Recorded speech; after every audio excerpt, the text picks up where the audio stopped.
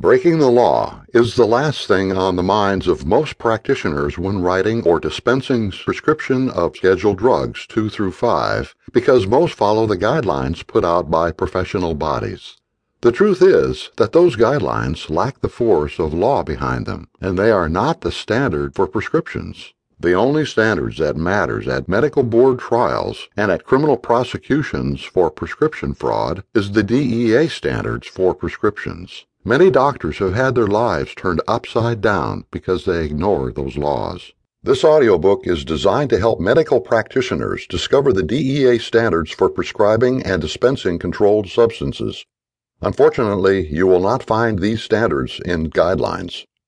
Practitioners who prescribe in violation of these DEA standards are unlawfully selling drugs, and it's punishable by imprisonment, forfeiture of assets, and revocation of licenses. Illegal prescriptions are blamed for many social ills. According to public health experts, it is estimated that more than 35 million Americans abused opioid painkillers during 2010. In 2009, almost 500,000 patients visited emergency rooms across the nation for problems associated with the abuse of narcotic painkillers. As many as 40 Americans die every day from unintended consequences of prescription drug abuse. Abused prescription drugs also continue to be the singular most important contributor to crimes in America. They stretched and strained thin our resources, particularly prison beds, law enforcement, judiciary, and healthcare systems. In dollars and cents, illegal prescriptions are said to be defrauding the American taxpayer to the tune of $193 to $400 billion annually through false claims and reimbursements by Medicare and Medicaid programs. So you can understand why governments have chosen to criminally prosecute prescribers who are writing illegal prescriptions as a means of curbing prescription drug abuses and the associated social ills. In a survey of 425 medical practitioners were asked the simple question, what is the legal requirement for issuing scheduled drugs? Unfortunately, more than 90% of our respondents, irrespective of specialty, did not know the legal standard for prescribing controlled substances like opioids, benzodiazepine, psychostimulants, diet pills, etc. This is also mirrored in the defense of many prosecuted physicians during trials. But unfortunately, ignorance of the law is no excuse. A prescriber who does not know the legal requirement risks writing prescriptions unlawfully.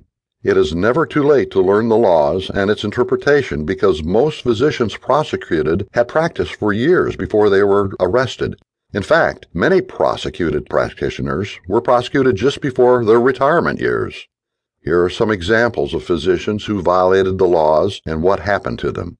Case 1. At age 70, Dr. Green was sentenced to prison term of 360 months and ordered to pay a special assessment of $4,600 for unlawful prescribing drugs. How did he violate the law? Case 2. In 2008, Clark County, Nevada, Dr. Bass, 54, was found guilty of 1-count murder in the second degree, 49 counts of illegal sale of controlled substances, and 6 counts of possession of controlled substances for the purpose of sale. Dr. Bass was sentenced to 10 years to life incarceration. Do you know what it means to sell drugs? Case 3. Camden County, State of Georgia, 2007. Dr. Chua, M.D., age 46, was found guilty by a jury in the Superior Court of violating the drug law, the result of which was the death of an individual. Do you know what can lead to a murder charge from prescribing? Case 4. In February 2012, a Dr. Paul Volkman, Chicago doctor, was sentenced to 4 life terms. What did he do? Case 5. In 2006, Dr. Mukherjee was 64 years old when he was sentenced to 328 years in prison and ordered to forfeit approximately $170,000 in assets. How did he violate the law? Discover the DEA prescription standards and their interpretation that they are not telling you with this audiobook. Protect your assets, your licenses, freedom, and avoid what happened to these practitioners. Why should you go to jail, lose all you've worked for because you are ignorant of the law? Empower yourself. Sincerely, Dr. Charles Flash.